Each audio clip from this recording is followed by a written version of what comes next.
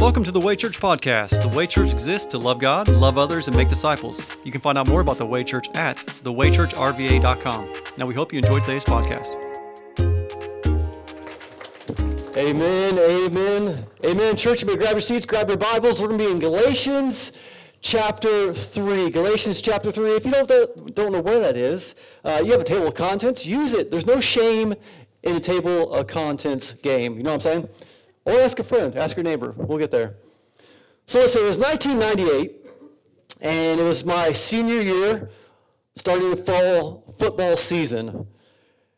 And so here I am, just going out for the first time for football. My friends are doing it. I'm like, yeah, I'll do it too. I like hanging out with you. I'll go try some football, right? Senior year. And so I was about 5'10", 125. Built like this. Everybody see? This is me, right? Put pads on that, a helmet. That's what I look like, right? And so I am doing this football thing, and they have this drill to where you lay on your backs on the ground, and your helmets touching each other. So one guy here, helmets here, feet down here on your back. And when they say go, one person has the ball, the other person does not. They're supposed to get up. The guy with the ball is supposed to run through the guy that doesn't have the ball. The guy that doesn't have the ball is supposed to tackle the guy with the ball. You guys tracking this so far?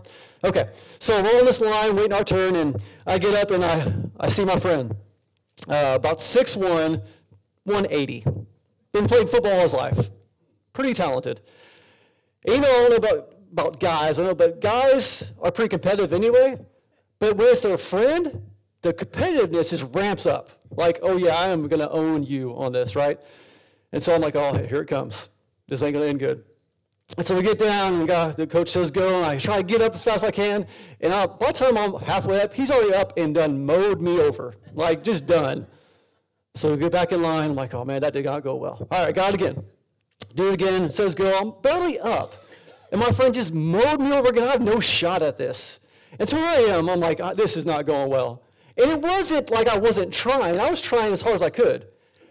I didn't have the ability or the size. I could not literally get my friend like I couldn't get up fast enough. And so as I was thinking about this, I wonder how many of us follow Jesus like this. Like we try in our own strength to do all these things, and it just doesn't go well. I think we forget where our power source is. And so that's what we're going to look at this morning. We're continuing a series called By Faith. And really what we're looking at is we're brought to life by faith and we live by faith. And so if you're taking notes, you can title this sermon, Stop Trying. Stop Trying. Which leads us to Galatians chapter 3. And we're going to pick up in verse 10. It says this. For all who rely on the works of the law are under a curse. Because it is written, everyone who does not do everything in the book of the law is cursed. Now, it is clear that no one is justified before God by the law, because the righteous will live by faith. I'm just going to pause there for just a minute. Because really we're going to ask the question, how can one be justified before God? Justified meaning declared innocent before God. And we got to ask the question, is it just simply being better than you are badder? Is it by if you align your chakras, if you reincarnate enough times, if you obey the 5 pillars, even if you obey the 10 commandments, which is an aspect of the law he's referencing? Or does it matter at all? Oprah would say it doesn't. All roads lead to heaven anyway, right? That's the culture we live in. Just follow your path, and they're all going to God anyway. The Bible says this. Everyone has sinned and fallen short of the glory of God and declared guilty before a holy judge, that judge being God. And by way of our guilty sentence, we're all on this spiritual death row. And so the question is, if you think about death row, an inmate on death row, is there anything that person can do to save him or herself?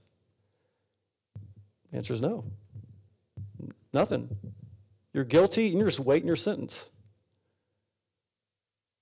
It's very much what life looks like without Jesus. We've all been declared guilty, and we can't be justified in and of ourselves. But this is the power of what Jesus says in John 3:16. I think we get numb to it because we hear it so much. Jesus says, God so loved the world in this way, that he gave his one and only Son, speaking of himself, so that everyone who believes in him will not perish but have eternal life. Let that soak in for a minute. Jesus says, God gave this to you because we could not earn it. And so that everyone, you know who everyone is? That's everybody, right? Everyone. Doesn't matter what you've been through, what you did, what you've done, what you're doing.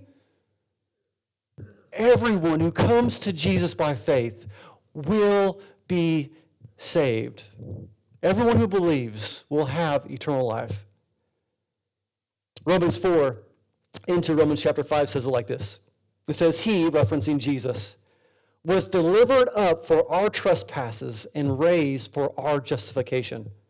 Therefore, since we have been justified by faith, we have peace with God through our Lord Jesus Christ. It reminds me, so there's justification by faith alone in Christ alone, meaning we're declared innocent if we come to him by faith, realizing that we need him, we can't do it ourselves.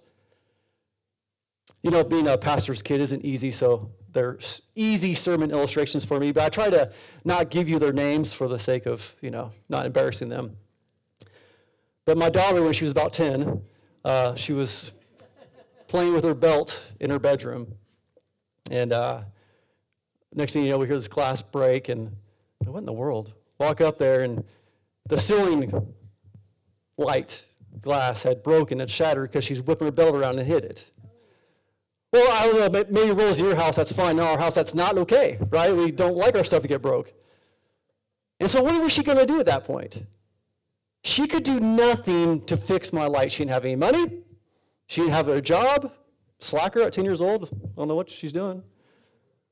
She could do nothing to replace it. She can't build and form a new light. She can't do anything. So I had to go to Lowe's, replace the bulb and all these different things and the shroud around it, because she couldn't do that of herself. This is an aspect of what God did for us, but this is a lot more cute than what God really did. It's more like this. So anyone ever broken a law? Raise your hand. Anyone? I just want to see what kind of crowd we're dealing with. So if I'm reading the room right, we're a bunch of lawbreakers and liars. The liars are the ones that didn't raise your hand. Right? That's right. So you're in good company. Like most of y'all, if we're honest, we broke the law on the way here speeding, right? 47 to 45, done. Yeah. Don't raise your hand on that. You don't got to do that. But this is what happens. So that would be like if I got busted for speeding, I go to court, I have this fine, and the judge says, you know what, I'll pay the ticket. And most would be like, oh, that's nice. So we started to get a glimpse of what God did for us. But it's more like the murderer. The murderer stands before the judge. Done. He did it. Murderer. But the judge takes off his robe, gets down, and takes the sentence, stands in the place of the murderer, the death that he deserves, the sentence he deserves, and the judge takes his place, pays the price, dies so that he doesn't have to. That's what God does for us. Did for us. But only is applied if you believe and receive it. You can't do anything to earn it. This is the goodness of God's grace. So according to the Bible, we are all black-hearted sinners, hopelessly stuck in the muck of our mess-ups. And we're all in need of rescuing. I know this sounds like a downer, but we have to know the bad news before we can get to the really good news of God's grace. So we're all stuck in this mess, and it reminds me, so years ago, I went through rescue swimmer training. I was in a lot better shape maybe back then and could swim a little better. Rescue swimmer training. And so one of the things they teach you in rescue swimmer training is if someone's drowning, the steps to go through. And keep in mind, we're trained at swimming good, right? So step one is something like reach first. A pole or something, see if you can reach them. If you can't do that, maybe you throw the flotation device, life ring to them. The last thing you do is jump in the water and go to them. Do you know why? You might know this. Is this common knowledge? Because what happens, if you're drowning, if you swim to that person will fight you and try to drown you because they're trying to save themselves. Interesting? And so, in the same way, this is what it looks like to rely on your working to earn something from God. Maybe you're trying to earn being loved, accepted, or forgiven by God. And realize you're drowning, but then you want to do it yourself. It's fighting against God. No, I can do it, I can do it, I can do it. Versus if you want to be saved, if you're the person drowning, you know what you have to do? Nothing. You have to stop and surrender so the rescue swimmer can save you. It's the same way coming to Christ, coming by faith. You have to stop and surrender and realize, I can't do anything. You've done it all. We just sung, you paid the price, death on the cross. Now, Paul's point here in this text is that you cannot live by faith and by the law at the same time. You cannot. They are mutually exclusive. They cannot combine, commingle, or cohabitate. Two different things. So he says in verse 10 here, for all who rely on the works of the law are under a curse, because it's written, everyone who does not do everything written in the law is cursed. James chapter 2, verse 10 says it like this, whoever keeps the entire law, yet stumbles at one point is guilty of breaking them all. Which leads into verse 12. Look at verse 12 with me. It says, but the law is not based on faith. Instead, the one who does all these things will live by them. It says this, Christ redeemed us from the curse of the law by becoming a curse for us, because it is written, cursed is everyone who is hung on the tree. The purpose was that the blessing of Abraham would come to the Gentiles by Christ Jesus, so that we could receive the promised Spirit through faith. The law was not meant to replace faith, but to lead us to faith. And we're going to talk a little bit next week why the law is good. It's a good thing. But we've turned it into a bad thing by making it some kind of checklist of things to do. If I want to have a right relationship with God, if I want to earn something, if I want to be loved, if I want to be accepted by God, if I want to be forgiven of sins, I need to do these things. We view it as a ladder. If you do these things, you can climb your way up to heaven. A map, right? That's not what it was meant to be ever. It was meant to be more of a mirror to show you you can't do these things. Again, we're going to talk about why the law is good next week. But the best part of the law is to show you we can't do these things. They will point to you that you do need someone to save you. We are sinking in our sinning, drowning, and we need a Savior. Let's do this. Let's play a little game together. Good? Can we play a game in church? Is that right? Yeah, I think so too. It's called You Can't Win. Right? Sound fun? Yeah, of course. Who wants to play a game you can't win? So what we're going to do, we're going to take just 5 of the 10 commandments, the big 10, and see how we do. Right? Again, if we can keep them all, yet stumble at one point, we're guilty of breaking them all. We're just going to do 5. So let's do this one. One of them is, do not have other gods besides me. So first on the surface level, like, yeah, that's good. I mean, yeah, there's one God. I'm good with that. I'm not worshiping statues and different things. Let me ask you this. What or whom is the aim of your attention or the primary source of your scheduling? If we were to look at our daily grind or our weekly flow, where's our focus at? Would somebody be able to take your calendar and be like, yeah, you clearly are worshiping Jesus throughout the week? Or does it more look like your kids, your spouse, your work, your school? It's interesting, those things that we put in place of God sometimes is a source of our affections and our attention. How about this one? Do not misuse the name of the Lord your God. Anybody ever use the name of God as a cuss word? Sorry, you don't have to raise your hand on that one. But if we're honest, maybe at some point, Matt used to live, many of you know, a firefighter for many years, and they use the Lord's name as a cuss word all the time. All the time. Until I started doing something different. I did it the other day. So, for instance, we were at, some of you know I do some BMX racing on the side. I'm not good, but it's fun. I try to stay off the ground is my goal. But we were having a little team meeting, and the guy next to me says something like, negative. He says, Jesus. I said, where? He laughs, and then we talk, and so it was a good conversation. Like, yeah, he's coming back one day, right? He's like, yeah, I guess so, But it's interesting, the words we use matter. So do we use God's name as a cuss word? How about this one? Do not murder. And this one, we're like, yeah, I got that one. Any murderers, don't raise your hand, please. That'd be awkward. But it's crazy, because what Jesus does, he interprets the law for us.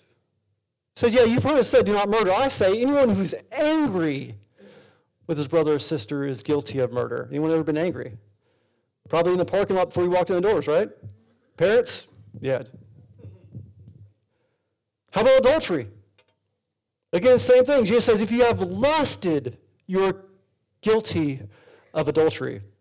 This is an easy one. Any thieves? It says, do not steal. We got that one pretty good, right? Let me ask you this. Anyone ever taken a longer lunch break at work than you're supposed to? In that stealing time? Like, honestly, if we start peeling back the layers, instead of measuring our motives and measuring our actions, we see real quick that we have fallen a little bit short. And many of us are playing a game we can't win. Some of you are trying to earn God's love by relying on your work and trying to be good enough. Trying to earn something, trying to be good enough. While others are trying to keep God's love by trying to be good enough. You ever been there? And if I just do this, I know I'm going to do this, and I'm trying to stay in God's love. What I need us to see is stop trying. Stop trying. 1 Peter 2:24 says, he himself, speaking of Jesus, he himself bore our sins in his body on the tree, so that having died to sins, we might live for righteousness. By his wounds you have been healed. Anyone who's come to faith in Jesus has been healed because of the scars he bore. And here's the encouragement I want us to know this morning. You did not earn God's love, therefore you cannot lose God's love. I think sometimes we just need to rest in that. Just rest in the amazing love that God has for you. And there's two ways of living that I think we all fall under. Two ways. One, keep striving. Keep striving. That means you keep trying to do all these things. You try to be perfect. You try to do all the right things. Man, I go to church on Sunday morning. I try to read my Bible sometimes. Like I helped grandma across the street the other day, right? Like I try to do all these things. I serve in Way Kids Ministry. God bless you. Thank you for that, right? I try to do all these things. But it gets tiring because it becomes a performance. I'm trying to earn something. I'm striving. Jesus says this, has his expectation. Be perfect. Do you know perfection is the expectation before God? So how's it going? How's that going for you? This morning, have you been able to have a perfect morning? A perfect day? A perfect... No, but that is the expectation. So what do we do with that? Do we just stop and say, I can never be good enough? I'm an awful human being? No. Because what God did says you're not awful. You're beautifully and wonderfully made, just how I created you to know me and to be known by me and to enjoy my presence. I created you special. Come back to me. Stop striving to live for yourself. So that's one way we keep striving. The second way is to stop trying. That's what I want us to get to this morning. A way of living is to stop trying. Psalm 46:10 says it like this: stop fighting and know that I am God. Your translation may say, be still. But stop fighting and know that I am God. So many of us are fighting against God.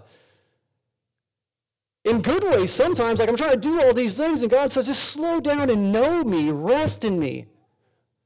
Stop fighting. Jesus says this in Matthew 11, come to me, all of you who are weary and burdened, and I will give you rest. Let me ask you this, are you coming in here a little weary this morning? A little burdened? Jesus says, come to me with that. You don't have to bear that. As a matter of fact, you can't. Come to me, and I will give you rest. Christ accomplished what we could not. He fulfilled God's expectation of perfection, bringing us salvation from God's condemnation. That means aside from Christ Jesus, you're stuck in your sinful ways and can't do anything about it. And God is righteous and just, and he punishes sin because he would be unjust if he didn't. But that's not where we have to stay at. God provided a way for all to come to him, but it comes from you surrendering yourself and trusting that he did exactly what he did on the cross for us. 1 Peter 3:18 says, for Christ also suffered for sins once for all, for the righteous, for the unrighteous, that he might bring you to God. He took the place for our sin. This is amazing that he took the place for your sin well before you even sinned. So that means if you're in Christ Jesus, and tomorrow, guess what? At some point, you're going to sin. It just happens. So what do you do with that? You remember that Christ Jesus paid the price for all your sins. And so when God's gracious enough to show you that you've fallen short, you turn and ask for forgiveness, knowing that he's faithful and just to cleanse us from all unrighteousness. But it's applied by faith. And Paul's point is, it's always been like that. It's always been by faith alone to have a relationship with God alone. And that's what goes into verse 15. Look at verse 15 with me. It says, brothers and sisters, I'm using a human illustration. No one sets aside or makes additions to a validated human will. Now the promises were spoken to Abraham and his seed. He does not say and to seeds as though referring to many, but to refer to one, to your seed, who is Christ. My point is this: the law, which came 430 years later, does not invalidate a covenant previously established by God and thus cancel the promise. For if the inheritance is based on the law, it is no longer based on the promise, but God has graciously given it to Abraham through the promise. And what Paul is doing here, he's taking various Old Testament scriptures and interpreting them. And what he's saying is that it's always been by faith. The law was given later, and the law is good, which again we'll talk about next week, but God's way to him has always been by faith alone. It's always been by faith. It still is by faith and will always be by faith. God brings those who were dead in their sins alive by faith in him. So that's where it starts. And I think we know that generally. Like we know, like once we come to faith, we come to Jesus like, I trust that you paid the price. I don't understand it all, but I know about somehow, some way, you died on the cross for me. So that blood shed on the cross, you took my place. In your death and resurrection, I am now alive in you. But God also calls us to live a life by faith. And this is where I missed it as a young Christian. 20 years old, I came to faith in Christ.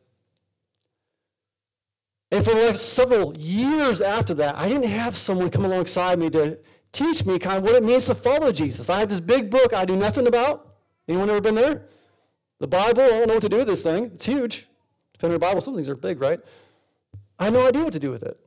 But I knew God changed me, so I wanted to do better. And when I strived and I tried, and I knew I had to be better than better because that's what I was taught. And I wanted to, but I didn't know how. So I kept trying and trying and trying. So let me ask you this. Who's dealing with some struggles this morning? Anyone dealing with some things? Anyone have those improvement needed areas in your life? How about this? Anyone dealing with selfishness? I'm not raising my hand as an illustration, like literally. I deal with selfishness. I'm by myself. That's cool. Anyone deal with anger? How about gossiping? Ooh, that's a little more tricky. Yeah. How about lying? How about lusting?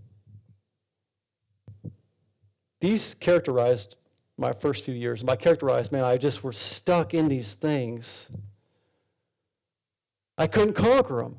I was trying, like I didn't want to be angry. I didn't want to look at these things or talk about these things or speak like this or act like this. I didn't want to. But the more I tried not to, the more I was getting aggravated and frustrated because I kept doing those things. That's exactly what Mark talked about last week. Like I want to be more patient, so I tried to be more patient. I wasn't more patient. I wanted to be angry less, so I tried to be angry less, and I was angry more. Like these things, I was trying. But it wasn't until I stopped trying for Christ and started remaining in Christ that God started radically changing things. Jesus says this in John 15. He says, I am the vine, you are the branches. The one who remains in me and I in him produces much fruit because you can do nothing without me. Your translation may say abiding. That means experiencing and keep on experiencing, leaning and keep on leaning, trusting and keep on trusting, being attached, connected to the source of our strength. So I think about it like this. So we've been getting real into I've always been fascinated with military special operations people. This is a special breed, crazy kind of people that want to torture themselves like that, but I enjoy watching it because I could never do that. So we've been watching these basic training for like Navy SEALs and different things, and one of the drill instructors said, oh, be on you like white on rice. Anybody ever heard that statement? Yeah, my kids had not. They had no idea. That's something we use around the house. So my 6 foot, almost 1 son said, what does that mean? And as a good father, I'm going to explain what these things mean by illustration. So I jumped on him, right? It's go time. Let me show you. So I jumped on him, we wrestled on the floor, and I'll show you what it means. And he's a little bit stronger than I anticipated. Getting big. I'm getting older. But when I was thinking about this is what remaining in Jesus looks like. Not wrestling Jesus, but staying attached to him intentionally. Pursuing him. That's what it means to follow him. It means follow and keep on following, to try and be like him, to stay connected to him. Remaining with him. Like we think when we come to faith, that's like the finish line. Your life has just started. You've been born again, a new creation. Now live as that, continuing remaining in Jesus, a source of our strength. As I was thinking about this, I was thinking about how Jesus is the supplier of our desires. See, if you've come to faith, you have the Holy Spirit dwelling in you, and he starts changing your desires. So instead of trying to do that on yourself, you rely more on him and let him change those things as a supplier of our desires. So if you want to stop being angry, start leaning into Jesus more. If you want to stop being so selfish or start being more patient or start being more generous, Psalm 37:4 says, take delight in the Lord and he will give you your heart's desires. We talk about the fruit of the Spirit, and we'll talk about that more in the coming week. The things that the Holy Spirit produces in you that you cannot. Goodness, kindness, faithfulness, gentleness, self-control, the list goes on, right? These things that don't naturally come from us, they come from the work that God's doing in us if we're staying connected, remaining in him. So we need to stop trying for Jesus so much and start remaining in Jesus. And this is so I've heard John 15 taught a lot, but I never taught specifics on how and what that means. I'm supposed to abide, remain, and how do you do that? I'm going to give you 3 different ways. You're remaining by spending time in silence and solitude with him. That's Bible engagement. That's praying. And by silence and solitude, I don't mean trying to cram it in as you drive down the street. There's nothing about silence and solitude while you're driving. Like sometimes we give God the leftovers and we act like we wonder why we're not hearing from the Lord. We try and cram them in at best. You remain him by spending time with his people.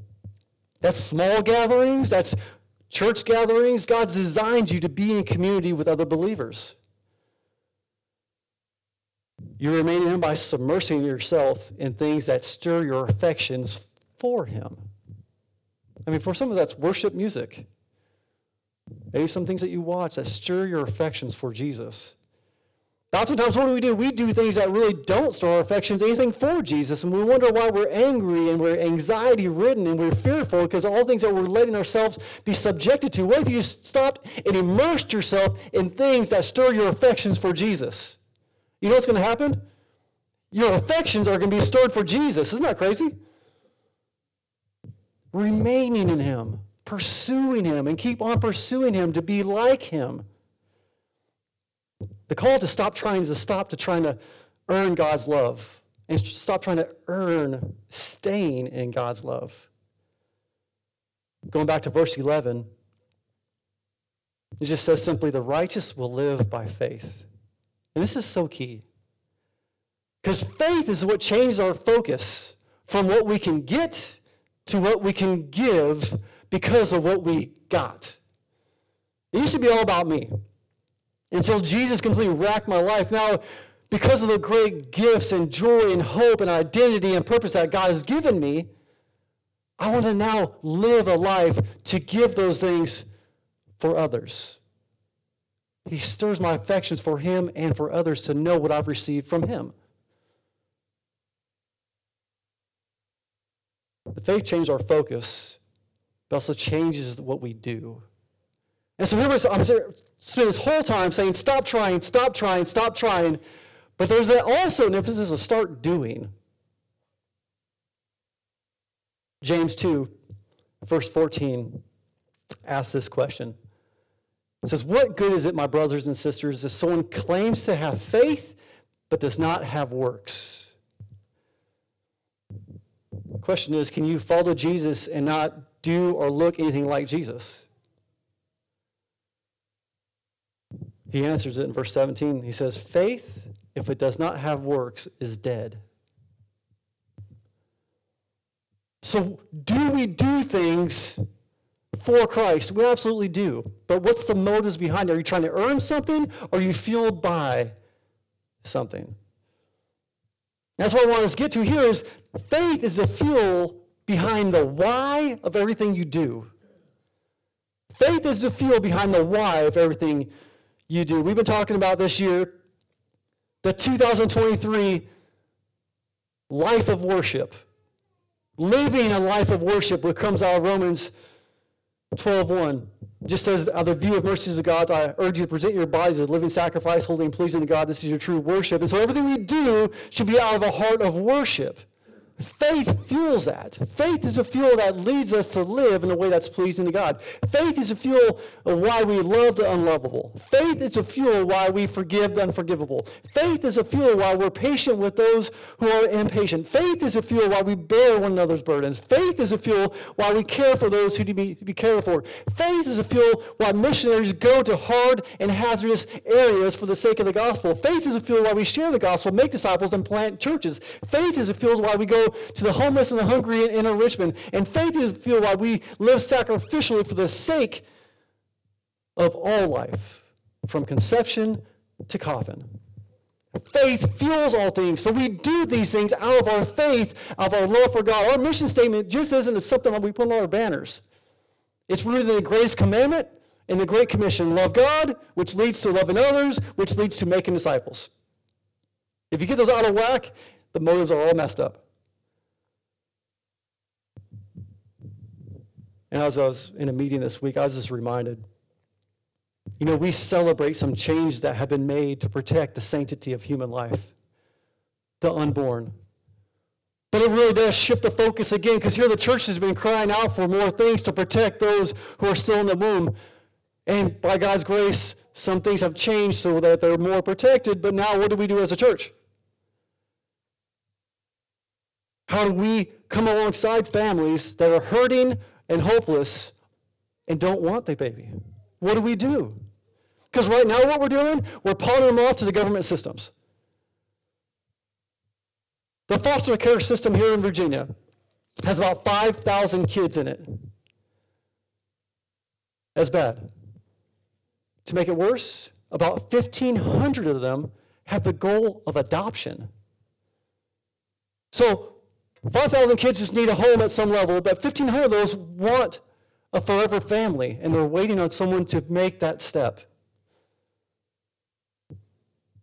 I mean,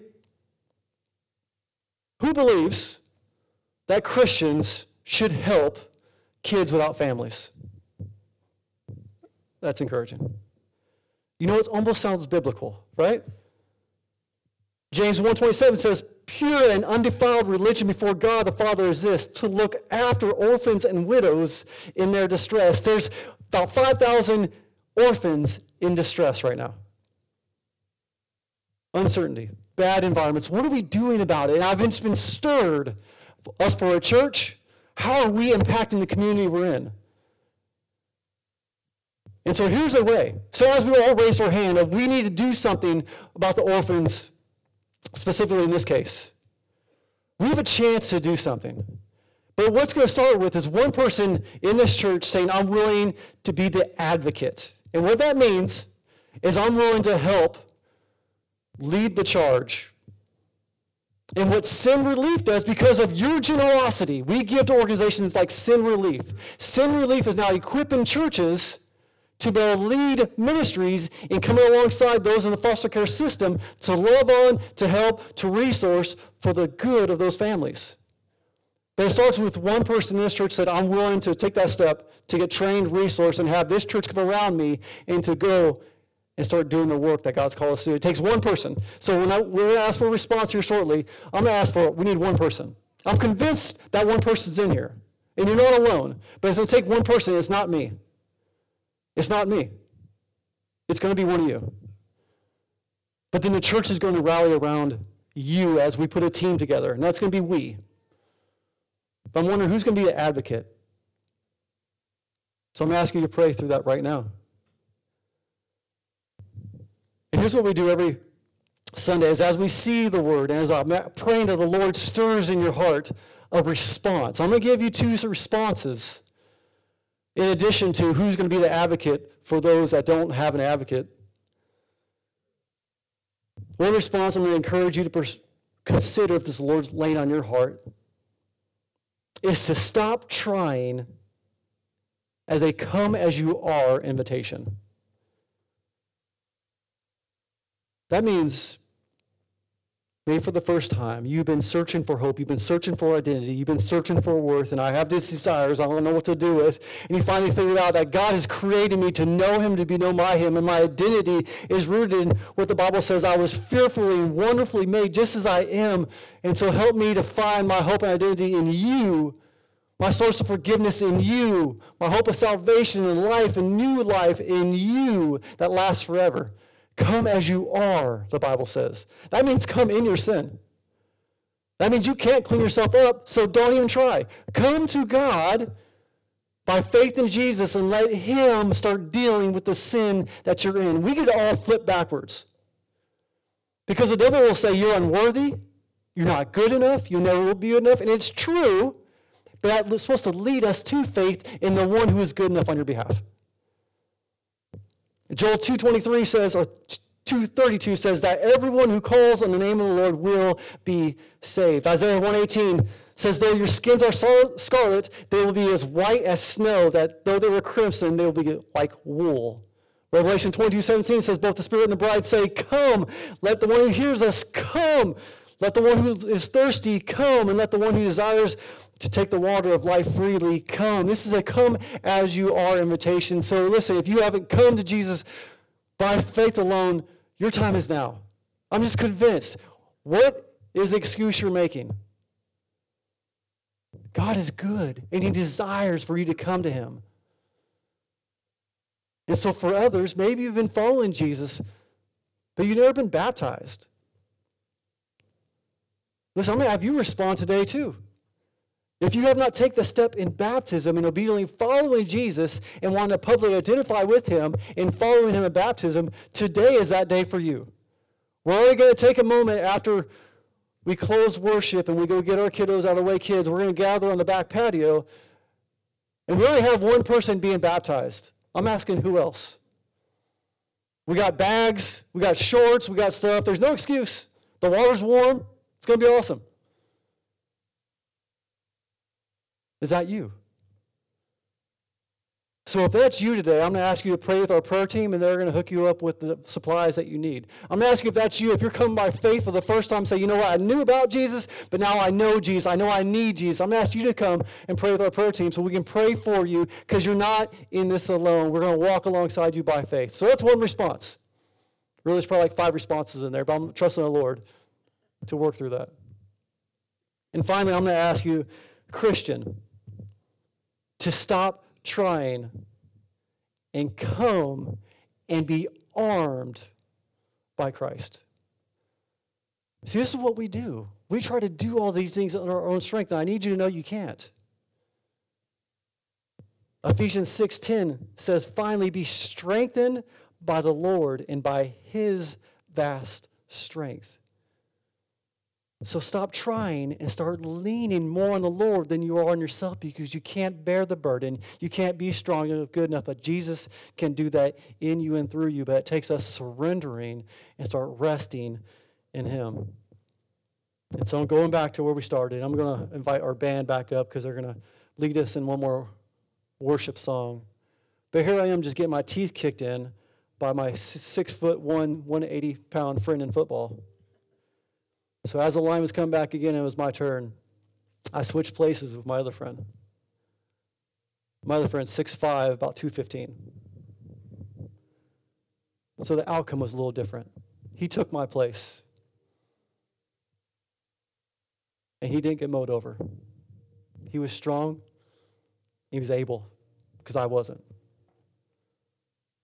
I wonder how many of us need to get to that point to where we need to realize that we're not strong and we're not able, but Jesus is.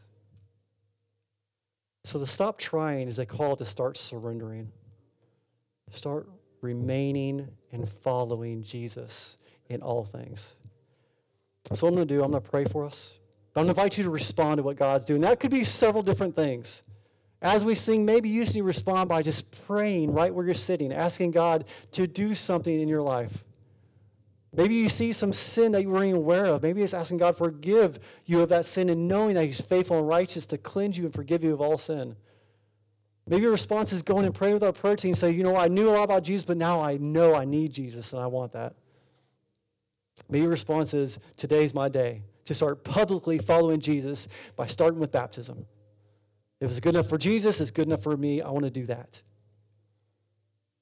Maybe your response is just singing, praising, because God is worthy. Whatever your response is, do that.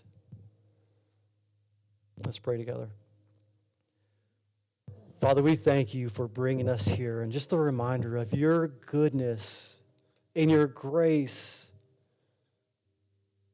Thank you for the reminder that we can come to you with our weariness and our sinfulness and rest at your feet, resting in your amazing love that you have for us. For us, as you continue to stir in our hearts, the reminder to surrender all that we have to you, because you are trustworthy and you desire to have that relationship with us. Lord, stir our affections for you more than for ourselves.